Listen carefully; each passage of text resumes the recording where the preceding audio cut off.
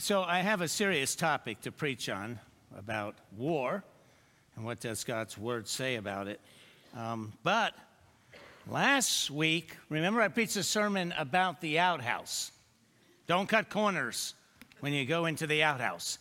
And you remember that was about King Saul went into the cave to use it as an outhouse. David crept up and cut off a corner of his robe, then felt horribly convicted and said, I should never cut off the corner of someone in the outhouse. I have never preached on the outhouse in 45 years.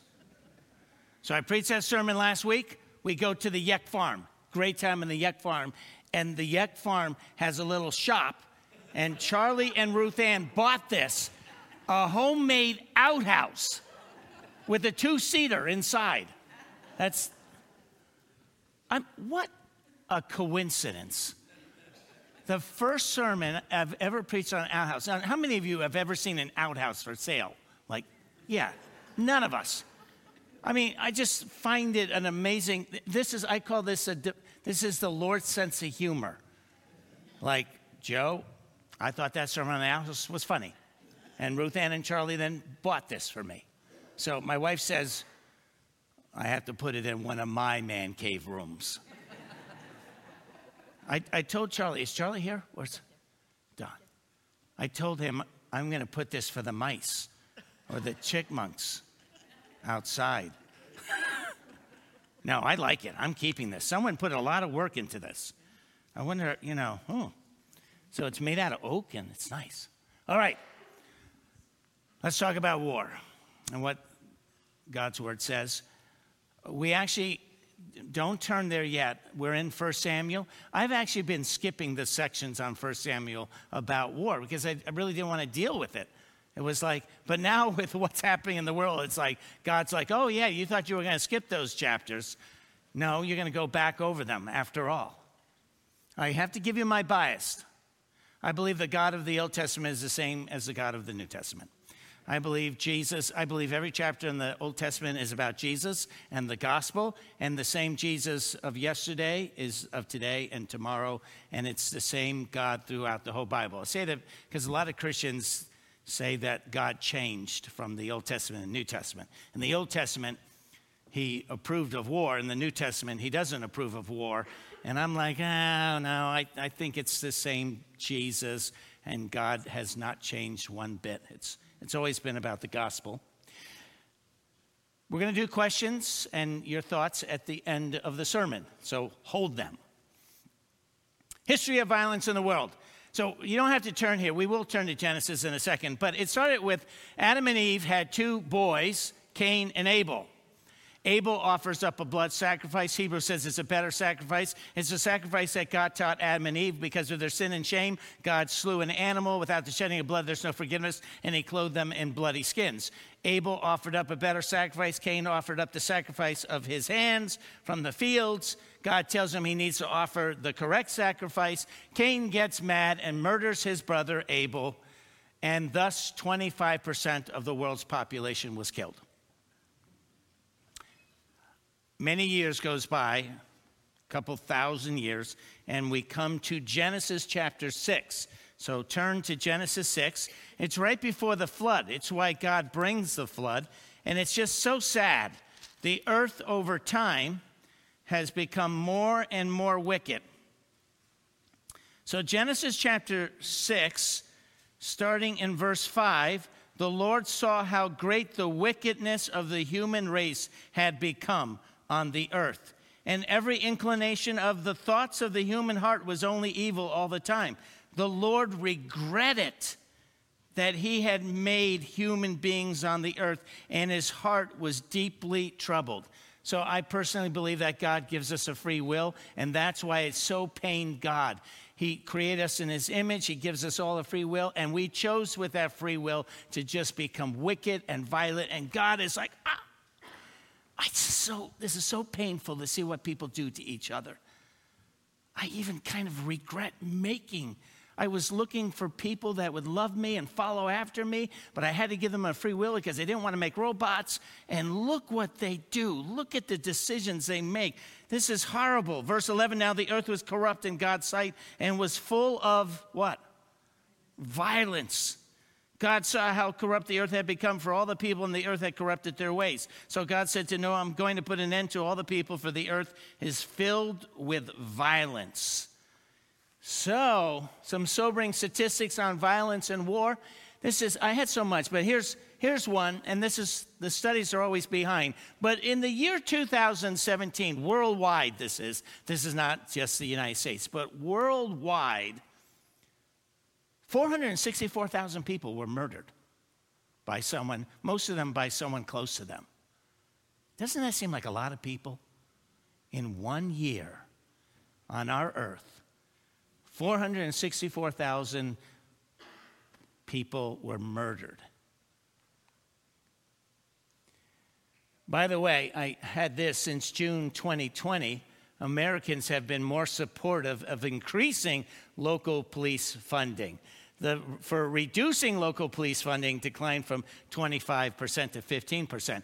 I think we're seeing in our country what happens if you reduce the police force, you have like a free-for-all. And so here's my financial advice for you: buy Amazon. If we don't have enough police, there will be no stores left. So buy Amazon stock. Okay. So, I'm going to skip this because how many wars have there been in the last 123 years on the earth? There's been 267 wars. How many people have died because of the wars in that 123 years? Oh, it's only 116,289,499 casualties from wars.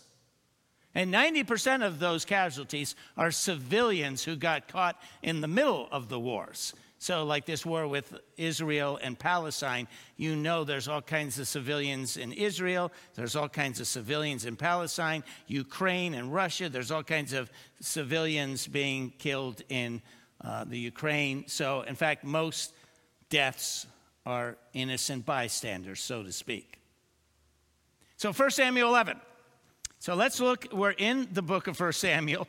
So what a book to be in to go over war, because it's actually covered. We're going to look at 3 sections. 1 Samuel 11 in the Old Testament. Now, I have to show you something very unique about this chapter, this first verse. Now, if you have an NIV, and I don't know if other versions do this or not, but in the NIV, it starts with Nahash, and then there's a little a footnote. And if you look at the footnote, it's pretty big. It will say something about the Dead Sea Scrolls, and then it'll have this kind of fairly paragraph section. So let me explain something to you. And this is very unusual. We found what's known as the Dead Sea Scrolls. And in the Dead Sea Scrolls, which were written like 200, 300 BC, are many books of the Old Testament. One of the books in the Dead Sea Scrolls was 1 Samuel. But in this, and almost all the books of the Old Testament in the Dead Sea Scroll match up very well with the Bibles we have today. However, in this one book, there was a couple of verses in the Dead Sea Scroll that's not in our Bibles. Now, we don't know which one is the most accurate, what we have, or the Dead Sea Scroll that's from 300 BC that has these additional verses in it. That's why in the NIV they included at the bottom that they could be in the original 1 Samuel. Here's what it says. So this is the part that's in the Dead Sea Scrolls. Very old version of the Bible. Now Nahash, king of the Ammonites, oppressed the Gadites and Reubenites severely. He gouged out all their right eyes and struck terror and dread in Israel. Not a man remained among the Israelites beyond the Jordan whose right eye was not gouged out by Nahash, king of the Ammonites, except that 7,000 men fled from the Ammonites and entered Jabesh Gilead. about a month later, and then it picks up with our verse 1. Everyone with me? Okay. So let's read. Now, picking up in verse 1, Nahash, the Ammonite, went up and besieged Jabesh Gilead. That's where those 7,000 men fled to. And all the men of Jabesh said to him, make a treaty with us, and we will be subject to you. But Nahash, the Ammonite, replied, I will make a treaty with you only on the condition that I gouge out the right eye of every one of you. And I couldn't tell if it was men or men and women. Okay, I couldn't tell. So that I bring disgrace on all Israel. Verse 3, the elders of Jabesh said to him, give us 7 days so we can send messengers throughout Israel. If no one comes to rescue us, we will surrender to you. Now, this plucking out or gouging out eyeballs, I never realized was something that has been practiced for thousands of years, and in fact, maybe even practiced in the world today. So if you captured people from another nation or whatever, you don't want to spend all the money to take care of them in your prison forever. And so what they would do is just gouge out both of your eyes and then send you back. Then they never had to worry about you ever fighting again. And back in those days, once you blinded a guy, it was like living hell, right? So I'm going to share. Here's a true story. This is 2 nations were at war. After the Battle of Clydion of 1014 A.D., the Byzantine Emperor Basil II had captured several thousand soldiers from the Bulgarian Empire. He put them into groups of 100 and blinded 99 in every group. The last soldiers, he had only one eye gouged. Out of these, one-eyed men were ordered to lead their blind friends back to their commander. This earned Emperor Basil II the nickname of the Bulgar Slayer. According to some accounts of his story, Tsar Samuel of Bulgaria died from a heart attack upon seeing the returning blind soldiers. Does everyone follow that? There's 3,000 soldiers. They were all blind in both eyes, except one out of every 99, one eye, in order to guide them back to their homeland. And when the king saw them, just had a heart attack. You can imagine seeing that many men that were blinded, right? So, hold on here. Let's go back. So let's read on. So, I lost my, okay. So verse 4 in 1 Samuel 11. When the messengers came to Gibeah of Saul and reported these terms to the people, what did they all do? I want you to remember that. Anytime you go to war, you should be weeping. Anytime you hear something horrible happening, it should cause men and women to weep. Verse 5, just then Saul was returning from the fields behind his oxen and asked, what is wrong with everyone? Why are they weeping? Then they repeated to him what the men of Jabesh had said. When Saul heard these words, what comes upon him? The Spirit of God came powerfully upon him, and he burned with anger. You can imagine how upset God is that someone would gouge out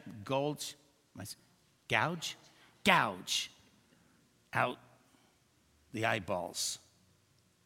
He took a pair, verse 7, he took a pair of oxen, cut them into pieces, sent the pieces by messengers throughout Israel, proclaiming, this is what will be done to the oxen of anyone who does not follow Saul and Samuel. So Samuel the prophet, who this book is about, is saying this is horrible. Gather together. Then we read, then the terror of the Lord fell on the people, and they came out together as one. So not only does the Spirit of God come upon the leader, the president of Israel, the king, but the terror of God comes on all the people of Israel, that they all join in to join the army.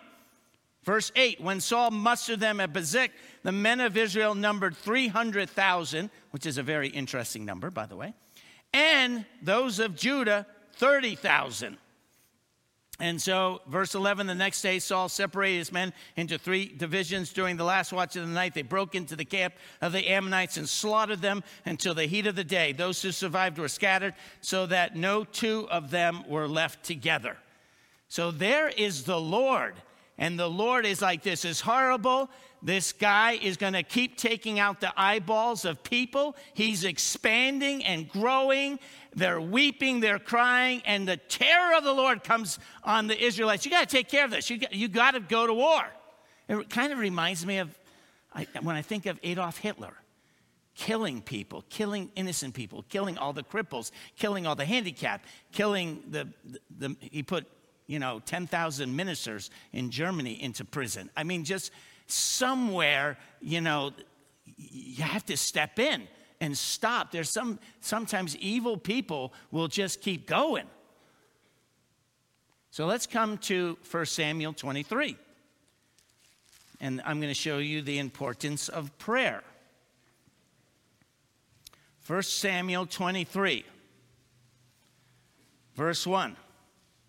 When David was told, look, the Philistines, those are the bad guys, are fighting against Keilah and are looting the threshing floors, he inquired of the Lord. So he goes to the Lord in prayer. And he says, Lord, shall I go and attack these Philistines?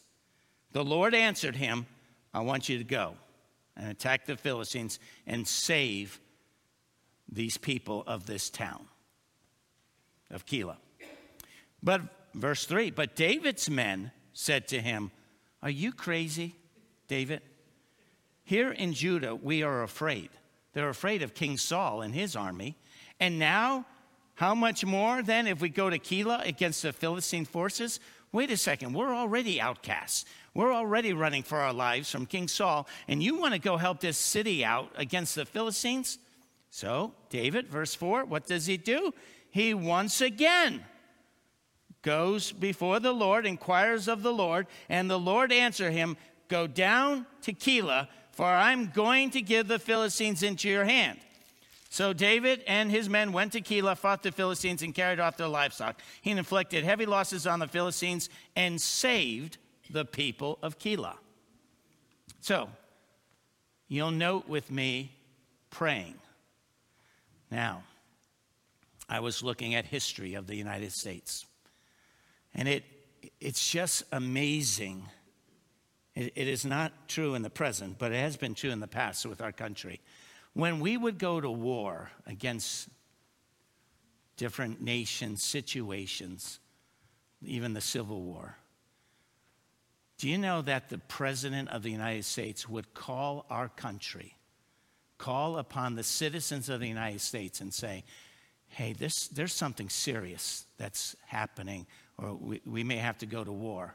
And I'm calling on every American to fast and to pray and to seek God's wisdom and to seek wisdom for us as the leaders and for our military. I call upon all pastors to meet with the people in their churches and to call them to fast and to pray and to seek God's face so that we know what we should do and if we should get involved in this war and we should go forward. It is amazing. You cannot believe. They're in the prayer. We can't win if we don't have God on our side. We know that we need to know if the Lord's leading us and guiding us. So every American should be on their knees praying for 3 days. I'm like, why? Wouldn't it be nice if the President of the United States said, we got wars. This thing could blow up. I call upon Americans to pray, to get on their knees, to seek God's, we can't do that anymore, I guess. Too bad. Too bad.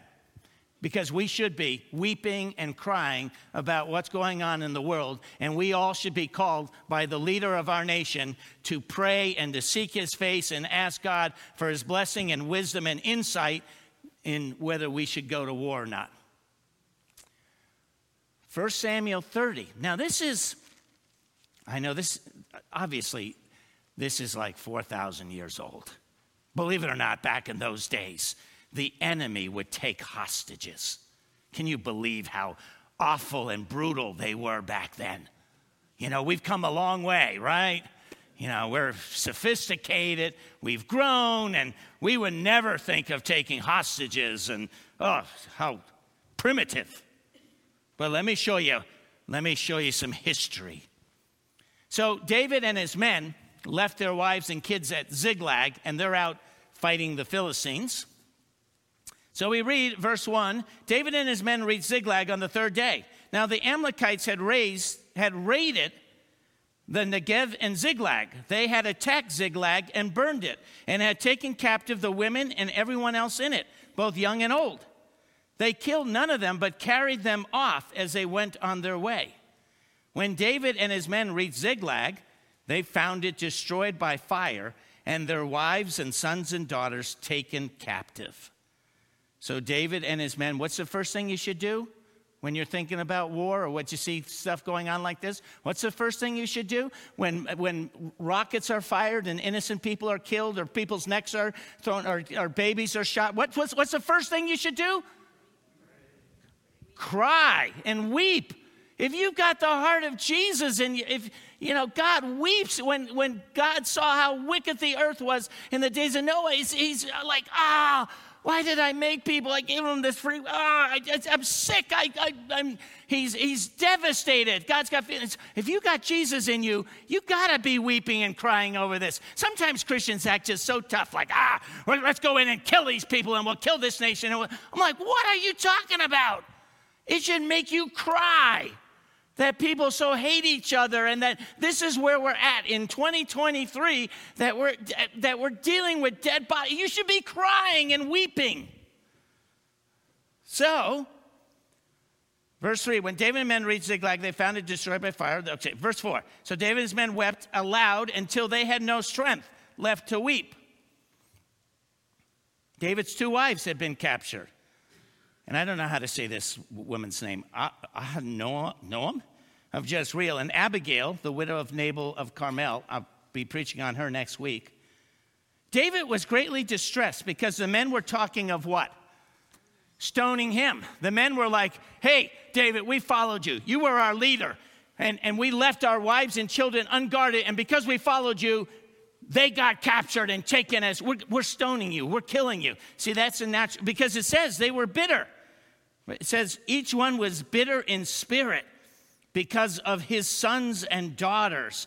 But David found strength in the Lord his God. Over in Israel, I noticed there's talk of stoning. They're saying to the leaders, why didn't your intelligence tell you that Hamas was preparing to attack? You should have known. You need to be fired. You need to be held responsible that your intelligence, secret agents, whatever, that you didn't know this was going to happen. Shame on you. It reminds me, by the way, in 1980, an incident I went through when I graduated college. The Iranians had kidnapped 52 Americans, and Jimmy Carter, Christian, was president at the time. And so he decided, I'm going to go in. Well, I am sure it wasn't just him. I am sure he sought guidance.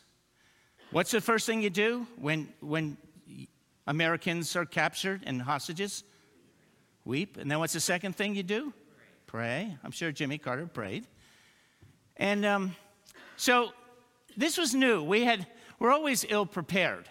So if you read this, you'll find out that the United States had never done this kind of stuff before, and the military is like, well, we've never practiced. Okay, let's try to put 11 helicopters and some men that will get special training, but they never were trained in hostage rescue like this. And so as you know, the 11 helicopters go over to the Middle East. The helicopters didn't deal with sand, and it took out 2 or 3 of them. Some of them crashed into each other. Some men were killed, and it was the military that then came to the president and said, we can't do it. We're ill-prepared. We're losing our equipment. We cannot do the rescue. We can't go in. And so the military is the one that told the president, we're out.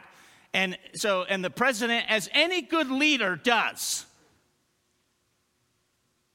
takes the hit himself and says, I've made the decision as the leader of the country that we aren't going to go in. And he got stoned, right?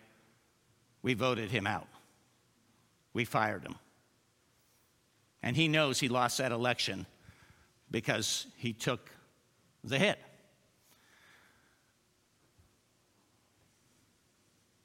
Now, for me, I don't know what I would have done. I would have been, send in 50 helicopters next time.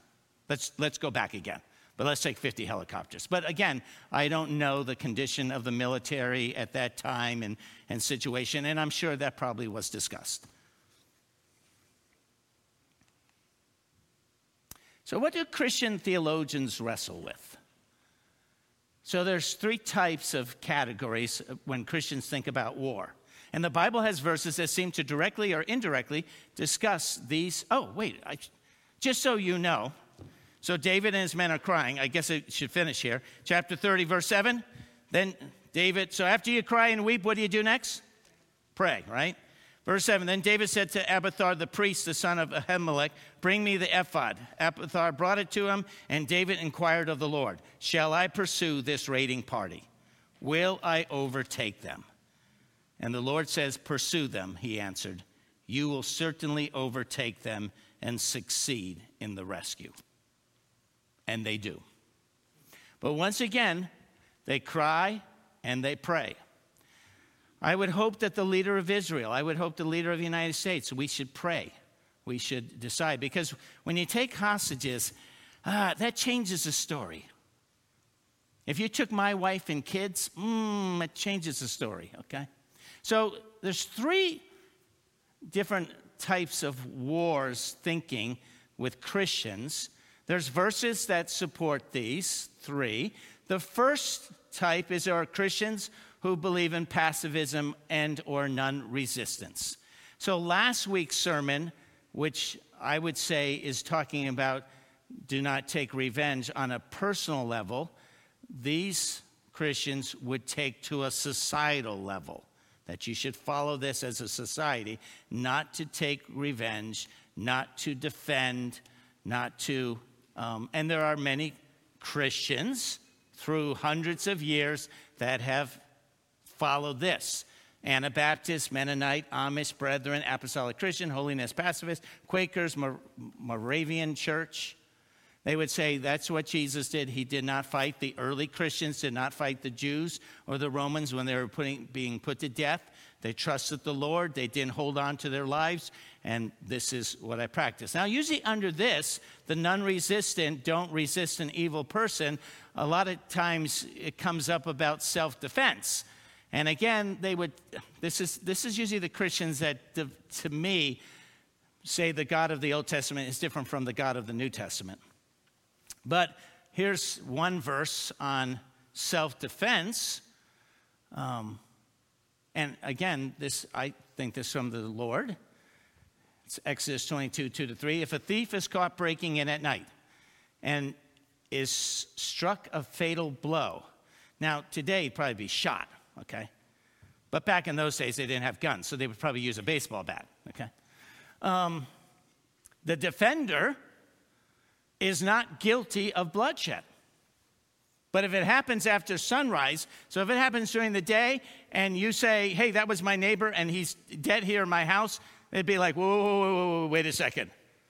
We think maybe you had an argument with your neighbor and you killed him. But if it's at nighttime, this is why, by the way, I will not visit any of you after midnight, okay?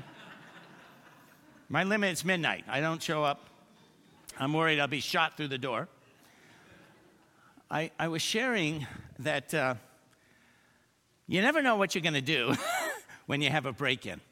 So Robin and I were married 5 years. We're upstairs. I'm sleeping away in my bed nicely. And Robin goes, dear, someone's downstairs. Someone's broke into our house. So I kind of like, and then I heard like a noise. I was like, I got kids, wife upstairs. So I go down, I creep down the steps. I go through the kitchen, around the corner, into the dining room. It's dark, there's no lights on. And when I go in the dining room, I see a tall guy standing in the dark right there within about 2 feet in front of me. Now, what happens, what do they call it? What are the things that happen when you face something terrifying? What do you usually do? Fight? or flight or pass out. How about that one for a third alternative? No. I am not kidding you when I tell you that I did not have time to analyze it. I did not think to myself, wait a second, does he have a gun or a knife? I went into that guy with everything I had. I was punching, screaming, and that guy went flying across the room. So I turn on the light, and we still to this day have that coat rack my hat was on top of the coat rack, and my raincoat was coming down the coat rack, and I'm telling you, it looked just like a guy. And my knuckles were sore for months. And fortunately, this is before cell phones, so that my wife wasn't calling 911. But you can hear her screaming upstairs. So, this is just a warning. Don't break into my house after 3 o'clock.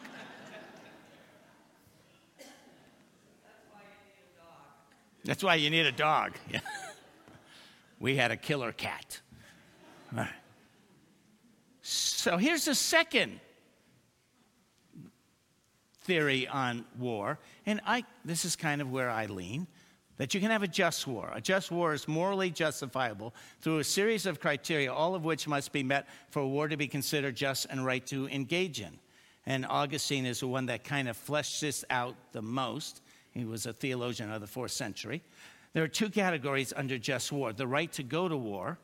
Okay, so is it right?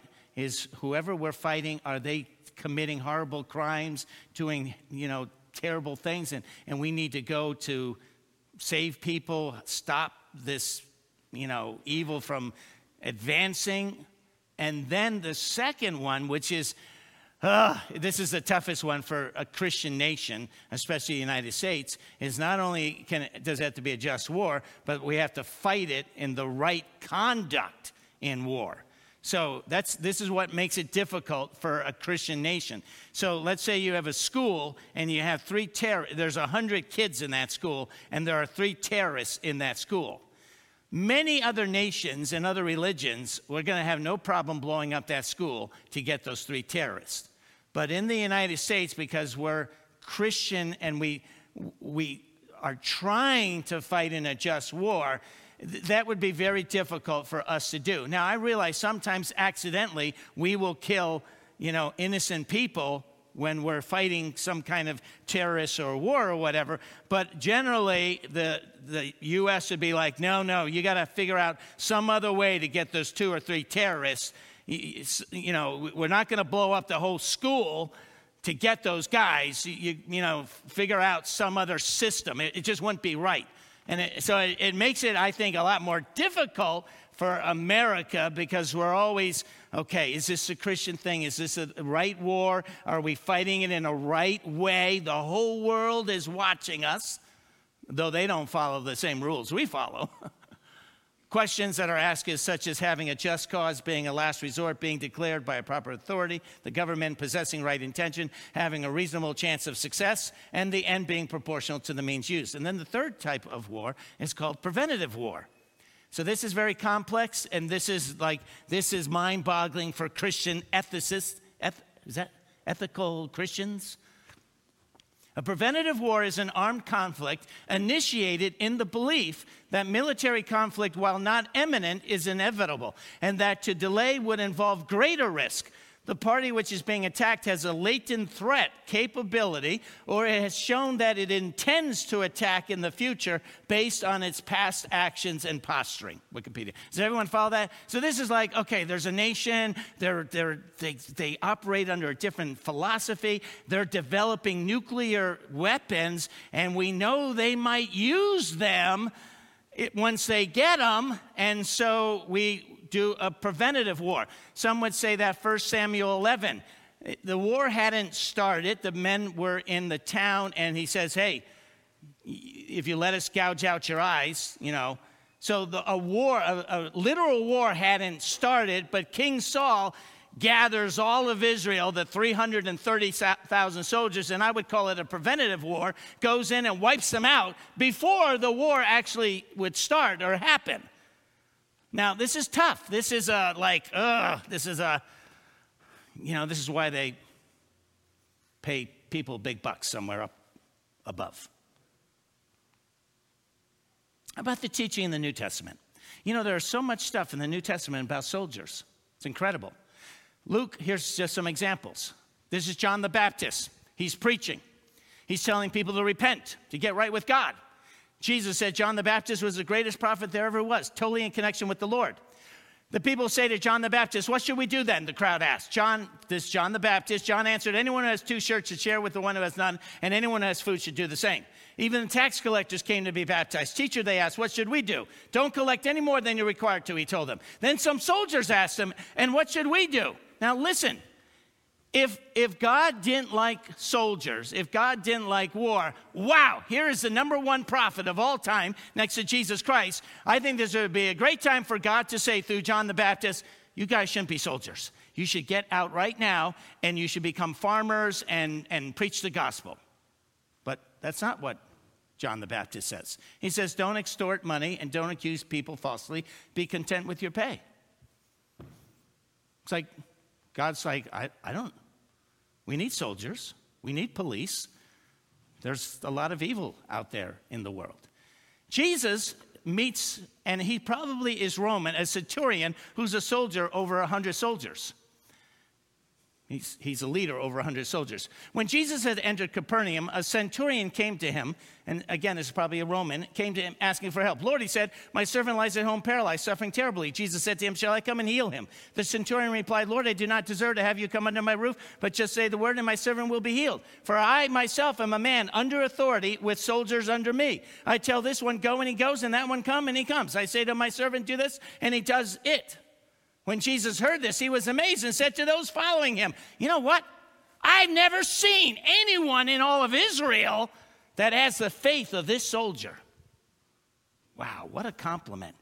This guy's got better faith than all of you people of God, the Israelites. The first person, the first family to be saved that are Gentiles in the book of Acts.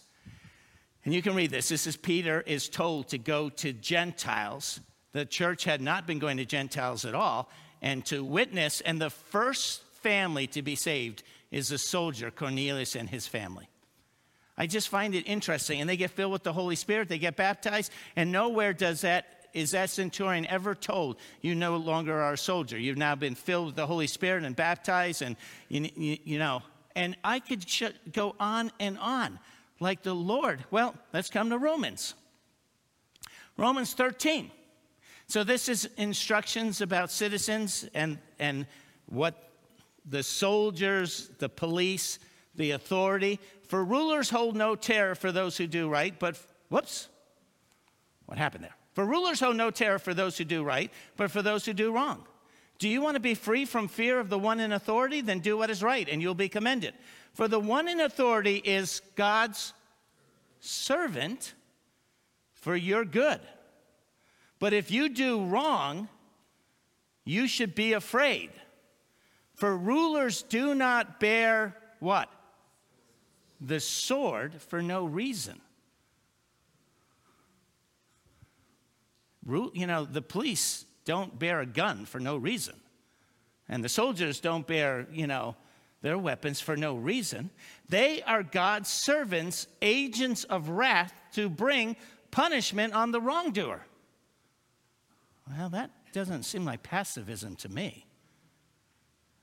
God has ordained the authorities, police, and military to, in a sense, bring a restraining effect. Listen to me. If we had no police and you just let people do whatever they want in the United States, what do you think would happen? I cannot even imagine. Well, let me close with this. I know right now, Jesus, he's full of grace and mercy. But you do understand that in the end of Revelation, Jesus Christ is going to come back to make war against the people on the earth. We are joining him.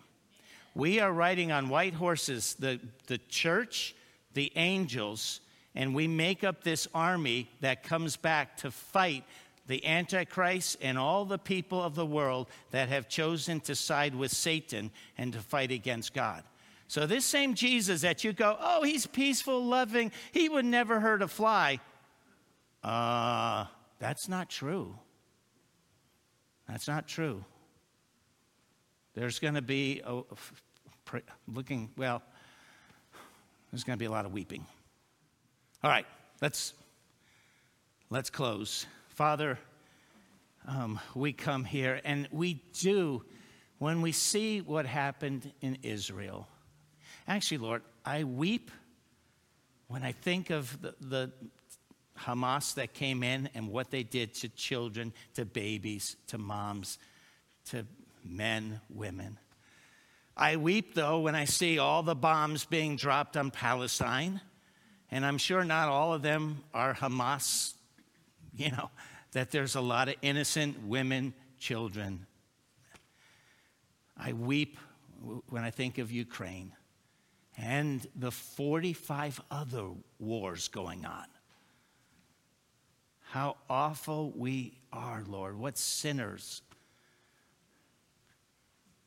Thank you, Jesus, for that once we were people that hated, and then we found Jesus Christ, and the God of love moved into our hearts. And so it just pains us. I know one of the great things about heaven is that it says there'll be no more war or death or sin or grieving. So this earth is winding down. But Lord, I don't know. I know there's lots of verses.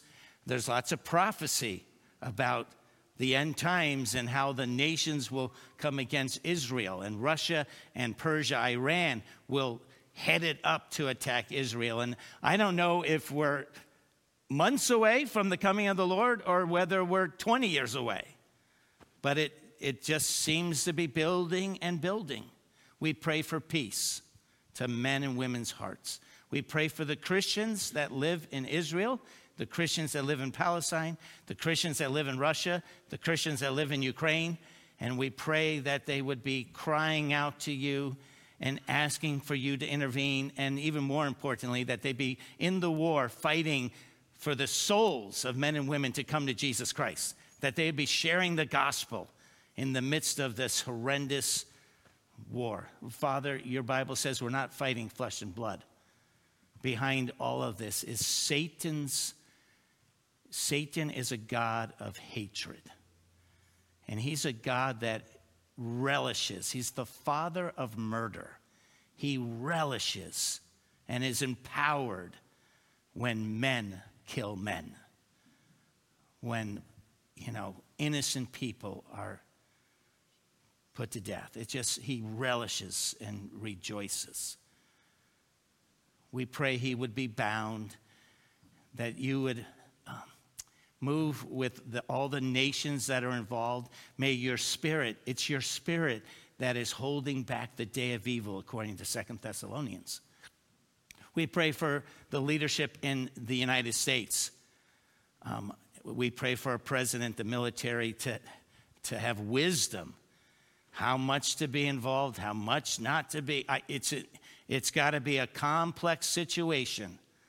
So we ask, Lord, as believers, we pray, we are humbled, and we seek your face. Bless us as we go. In your name we pray. Amen.